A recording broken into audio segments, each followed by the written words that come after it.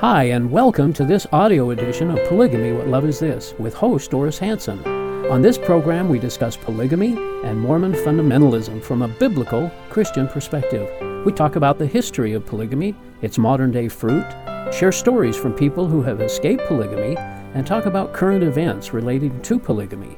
You can learn more about the video edition of this program at whatloveisthis.tv. And now, here's Doris.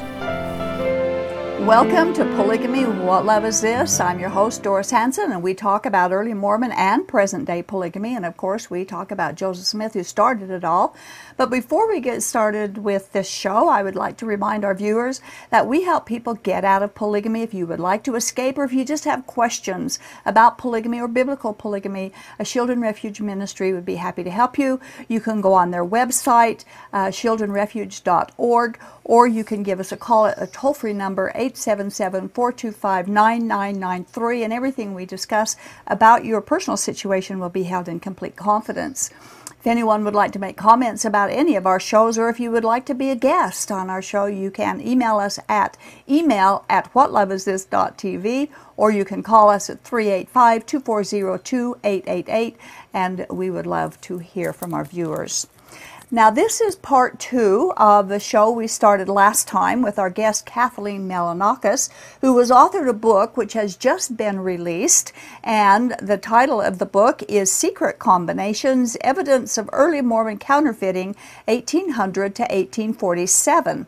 She researched this book for over 8 years, traveling across the United States, digging into state archives, court records, and libraries. And so to complete our discussion of her book, I would like to introduce and thank Kathleen Kimball Melanakis. Glad to be here. Thank you for being here for these 2 interviews to get people interested in the topic and the subject that probably is something they've never heard of before, or maybe just a little bit about, and how important it is for people who are relying upon Mormonism based on Joseph Smith, how important it is for them to really dig in and discover the truth for themselves and not just believe what anyone tells you. Exactly.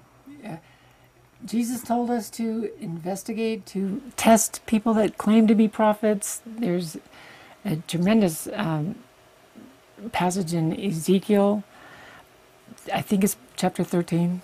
Anyway, it's throughout the scriptures where we are admonished to be careful, to not believe just anybody, and to, he gave true biblical tests for prophets. He did, and we're supposed to do that, and so there's no excuse for anybody to be deceived or hoodwinked when God gives us the ability and the know-how to take care of it.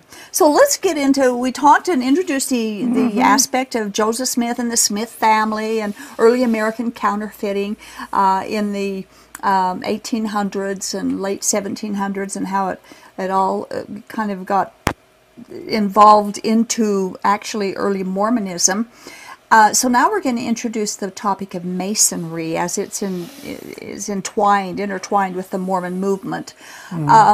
When General John W. Phelps came to Salt Lake City, he made a comment. Someone had asked him what he thought of Mormonism after his visit here, and this is what he said, and I quote, "The whole miserable thing had its rise in Masonry," referring to Mormonism. Explain. I could not tell the story of what happened in early Mormonism without really investigating Masonry. And of course, they are a secret society. They want to keep secret. They don't disclose a lot of their and that's the secret combinations, right? Well, Joseph, it has been determined by historians, including Dan Vogel and some other major historians, that the secret combinations referred to in the Book of Mormon referred to the Masons.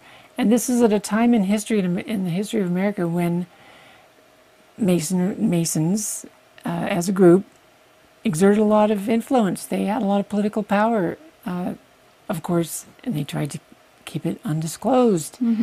But they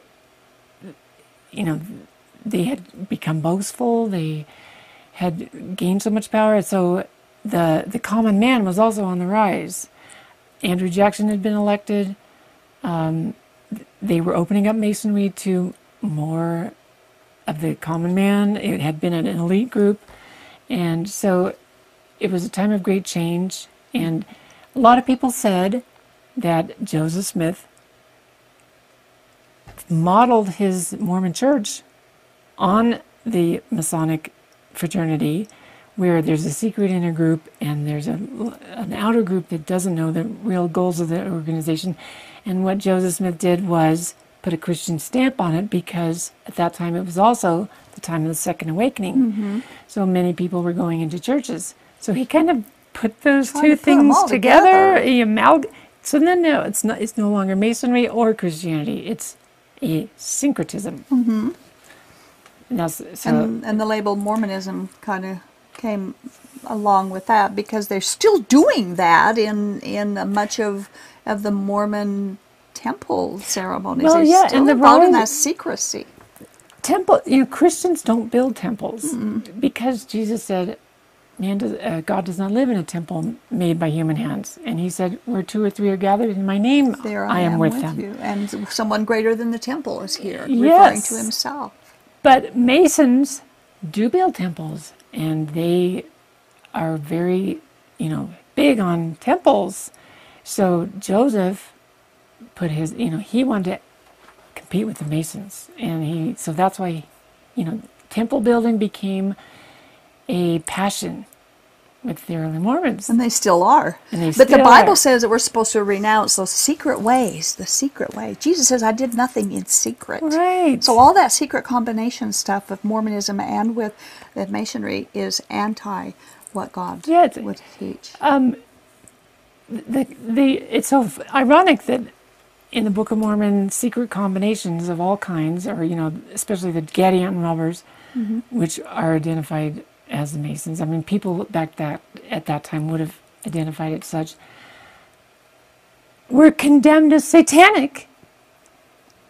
But yet the Mormons had secret groups from the beginning. They had secret meetings. Sidney Rigdon said that they held secret meetings from the beginning. Emma wanted to be on the secret meetings. In Nauvoo, some of the men were part of 5 different secret groups. Wow. Including, and that's oath bound. That's, I swear upon my death I won't tell the meetings, what happens at these meetings.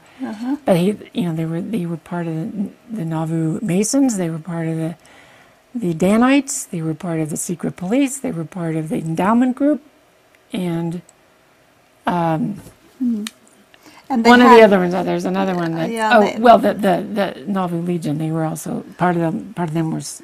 Council of 50. Council of 50 that was also highly secretive. Now, the next quote I have is from page 218, which talks about how Joseph Smith thought he wanted to restore Masonry, which he claims he did with Christianity and Mormonism. But anyway, I quote, Joseph Smith was later said to have restored Masonry to its original or purified state when he formed the temple ceremonies in Nauvoo. And then you went on to write, finding gold plates in the ground directed by an angel sent from the biblical God made the restoration of all things seem more plausible. Did the Smith brothers take up Spalding's boast that he could write a burlesque of the Bible and make it be believable by all but the most studious historians? Their father had made the very same boast. We talked about this briefly in our last show. So explain what these quotes are all about, and what is this restoration that Joseph Smith thought? Was ego that big that he wanted to restore everything that he came across? Well, there were others at that time that were trying that claimed that they were going to restore that purified, pure Masonry, and that it went back to its origins went back to before Christ, and it was ancient. And there was this big controversy between the ancient Masons, that they called themselves ancients, and the modern Masons.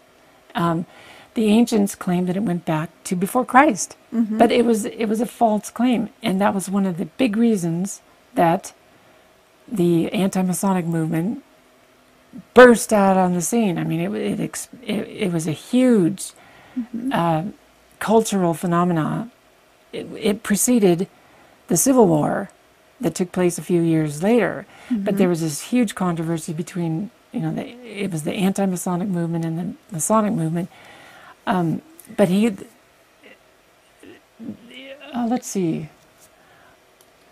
We got away from this, we're the topic of the seer stones. Yeah, talking about Joseph wanted to restore Masonry, and then he turns around and claims that he wanted to restore Christianity. Yeah. So his whole premise is he gets to restore things that there's no basis for restoration. Well, yeah, Masonry is not Christian. I mean, it has its own whole system.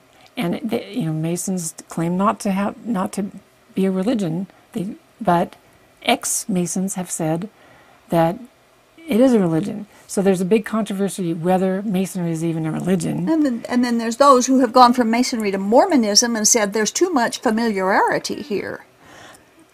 Yeah, and I only researched Masonry in the 19th century. I don't know about Masonry now, but back then, they were deists. They were, deists. The leaders of the Masonic movement back then were deists who did not believe in the divinity of Christ, nor do they believe in the divinity of the Bible. So therefore, how can you amalgamate a deist group with a Christian group? But it turned out he was very popular and he got a lot of following, and that's what. When they make that quote about a burlesque of the Bible, that's exactly what the Book of Mormon is a burlesque of the Bible. Well, his father boasted, according to the Green Mountain Boys, which were the Vermont militia members, they wrote a letter to Thomas Sharp in Carthage, Illinois, saying that when they knew Joseph Smith Sr. in Vermont in the early 1820s, he had boasted that he could make a burlesque of the Bible and pass it off as real history, just like Solomon Spaulding had boasted. So, is that what they did? It's up to you to make up your mind. Read the book and get more information. Now, you do mention in your book that William Law, who was one of Joseph Smith's counselors, second counselor, I think, in Nauvoo, he said that he believed that Joseph Smith's wife, Emma, was in on the Golden Plate hoax from the very beginning and was his full accomplice. So, are you of the same opinion of that? And is there evidence that she was an accomplice of other schemes, or just this scheme? Or well, it's interesting to think about the role of Emma, and I didn't concentrate on that in the book, but it seems to me that she had to be in on whatever schemes they had, because her parents, Isaac and Elizabeth Hale, went back in time. I mean, they had known the Smiths for years. They knew them most likely in the Woodscrape group in 1800. They lived nearby. They lived within a few miles. Mm-hmm. And they hailed back to the same town in Connecticut where so many of the early Mormons came from. And Isaac Hale was in the very midst of the events in 1824 in Susquehanna County, where Joseph Smith's money-digging partner, who paid all his expenses for probably 2 years, was murdered. Oliver Harper was his money-digging partner. He was murdered, and it was believed by some in the county that it was by a member of Joseph Smith's money-digging group. So Emma would be, at least Emma's family, would be aware of this nonsense going on with the Isaac Smith and family. Elizabeth Hale lived across the street or next door to the man who was convicted of Oliver Harper's murder. Mm-hmm. And they had to know if there was counterfeiting going on, and 11 people at Oliver Harper's trial testified in court that counterfeiting was going on, that Jason Treadwell was counterfeiting, dealing in counterfeit money. So, and then there were 10 people in the trial who were close associates of Joseph Smith or Emma Smith, Emma Hale Smith, part of her family. So they were all in this trial of this person who was murdered. Mm-hmm. So there would be a lot. And she had to know what was going, but this is all really new ground. No one's really looked into this Oliver Harper whole incident. I don't believe Emma would be involved in the polygamy part of it, because I think that truly broke her heart. Oh no! But some of the other stuff she had to have been aware of. Well, William Law said she was, Yeah. and he should have known. He was on in the he inner was there, circle, and he yeah. was a confidant. During the But yeah, the polygamy, that was carrying it too far. She did not go along with didn't that. go for that. She almost divorced Joseph Smith over that. During the translation process of the Book of Mormon, Mm-hmm. Joseph Smith claimed to be receiving revelation, and so a prophet is born, so to speak. Would you, from your investigation, say that this is all a money thing rather than a religious thing? That Well, it was a he way. developed a following, from all Yeah, this? neighbors said that he developed the whole religious persona in order to cover up his money digging and getting in trouble for other things. And neighbors did suspect them of counterfeiting. So if in he New can York. come out and say, "And God said," then that could be a good cover for some of this Right, stuff. it was And hard to prove a religious, it's hard to prove that someone's a religious fraud. It's easier to prove that he's doing other fraud. Yeah, So, yeah, I get that. Yeah. So Joseph Smith had a pretend Bible with pretended revelations, with the pretended seer stone that he pretended to translate from as a pretended prophet for a pretended kingdom of God, and he and Hiram would be the ones who would bring in the millennium. That's actually, you've written that in that book. Is there evidence for all this pretense? well, let's just say that Oliver Cowdery, his bosom buddy, his cousin, who knew him way prior to the Book of Mormon, since at least 1823, he was reported to have been hobnobbing around with the Smiths that early. He was the witness to the Book of Mormon. He was the scribe to the Book of Mormon.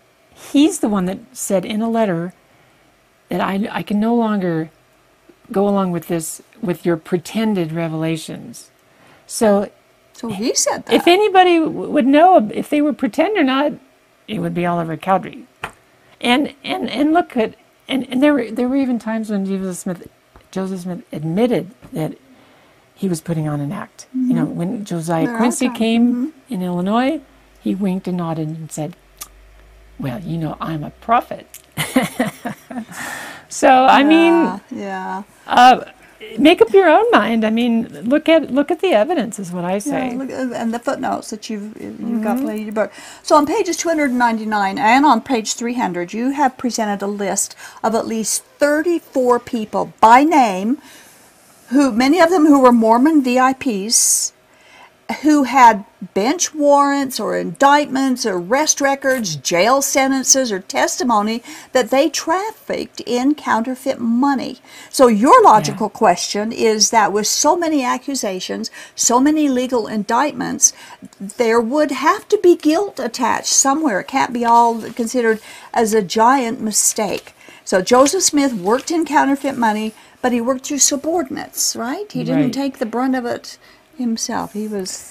Well, yeah, by the time they were driven out of Ohio, I counted dozens of inner circle Mormons that had been accused in one way or another by either the authorities or by other Mormons, or even within the inner circle, they accused each other of counterfeiting money, especially in the Danite Manifesto. They republished it to the world. Joseph Smith. So they didn't keep their oaths of secrecy very good. No, they did. did. They started accusing each other. That was because, Joseph Smith wanted to destroy the reputations of Oliver Cowdery, David Whitmer, and Lucas Johnson, because he wanted them out of the picture now. So that's what he used. Yeah. He revealed what they had been doing, counterfeiting money, which was, but so there's all these accusations by even within the group. Of counterfeiting. So, but the Mormons will say, well, they never got convicted. No, not of counterfeiting as such. But I say, why were they constantly being accused? Can we reasonably assume that none of these were ever warranted? They kept being accused over and over. They accused each other. It was easy. They were oath bound to perjure themselves in court if they ever got caught, which they did, especially in the trial of Grandison Newell. So when law enforcement is really weak, and when you have oath-bound secret networks, then it's very hard for the authorities to convict you. Exactly. But they sure got accused a lot. So, And so I think, and I thought this as I was reading your book, and so I'm going to voice it right now. People are basing their eternal lives on the testimony of these characters who are involved in all of this illegal activity. yeah. And even if only half of it was true, even if only a tenth of it is true, how can we base our eternity on that? Well, believe me, I was depressed when I first found a lot of this. I mean, these are my ancestors. It's not something to be proud of. It's, it was shocking to me. It was disturbing to me. I was depressed about it for weeks. But you can't avoid the conclusions that you have to come to. The truth is the truth. That's just, Yeah, you and have so- to face it. And Thank the Lord, that I'm forgiven because of Jesus. Mm-hmm. No matter what my ancestors did, doesn't matter, Amen, because, or even what I've done, I have the free gift of salvation, so I can rest easy that I can have peace. Yeah, But how you spend eternity is the most important question you'll ever answer. right. And who is God, and what do you base your life on? Those are the most important And we questions. can't base it on the characters that we are finding out that the Smith family and the early Mormons were actually like. Their integrity was in question. I have nothing but admiration for the people who pioneered the West, and they faced hardships, and they were brave, and they went out beyond the borders. That they were just- sincere believers. Just like today, the regular yeah. Mormon isn't involved in all of that. They're the one who's being hoodwinked. Well, unfortunately, just we have to test our truth claims, and That's right. And That's right. eternity is a long, long time. It is. It is. And why are we here? It's to. I want to quote from page 455 Okay. as we wind down on the review of your book. It's kind of a long quote, and I have an error in the name of this man, John Correll. John Correll. Yeah, I had a Corrill. I had it printed wrong anyway, but this is what I'm quoting from. Succeeding Mormon John Corrill said, "We were commanded in the most rigid manner to follow him, Smith, which the church did until many were led into the commission of a crime. Brigham Young extended Smith's secret methods in the wilderness of the Great Basin, including counterfeit money on a large scale. The Joseph Smith that so many of his followers revere today, seeing him second only to Jesus Christ in virtue, is an invention that has grown even more mythical over time. Most Mormons today, and I would add polygamists, would not recognize the Smith revealed in the historical records."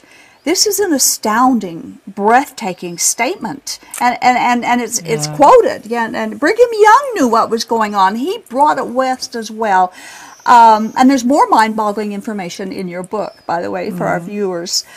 Yet many my people, your people, still in the LDS Church, they'll never dare to investigate what is said here, right here, about what early Mormonism really was. The Joseph Smith that they revere today is not the historical Joseph Smith. No. What do you think? How do you deal with that? Well, I Your wrote heartbreak over it. It is. I wrote my master's thesis on the essay by William James. He wrote an essay called "The Will to Believe," and he said that the will is not going to affect everyday decisions, like whether you should go through a red light. But it will affect larger questions like whether God exists, what you're going to base your life on. Mm-hmm. It's a choice. It's your will is going to, or if you allow it to, cloud your vision as to what's true. If you just keep wanting to believe something, without really looking at Yeah, it, then then that's you what may you'll be believe. basing your life on a How on a true. falsehood. So, Well, thank you, Kathleen. Again, we're out of time. Where can people buy your book as we okay, close they it? can get it at Amazon.com. There's 5 places. UTLM.org, Sandra Tanner's bookstore. You can get it at Benchmark Books in Salt Lake City. You can get it at Calvary Chapel Bookstore in Murray, or on our website, MormonCounterfeiting.com. And that way you can get the digital copy. And they have it. You have a digital copy now.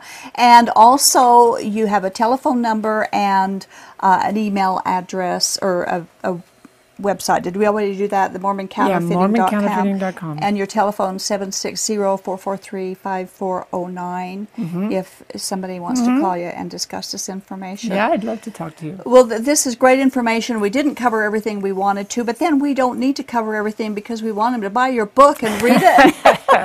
Yeah, there's a lot of information. And it is a lot. You did a good job. It took you 8 years of study and then 2 years before you could even finally get your book put together and published. And it's just come out this week. Yeah. And I really appreciate your sharing your I can't time. run and I can't hide now. Well, I hope that it's well received by your family and those you love.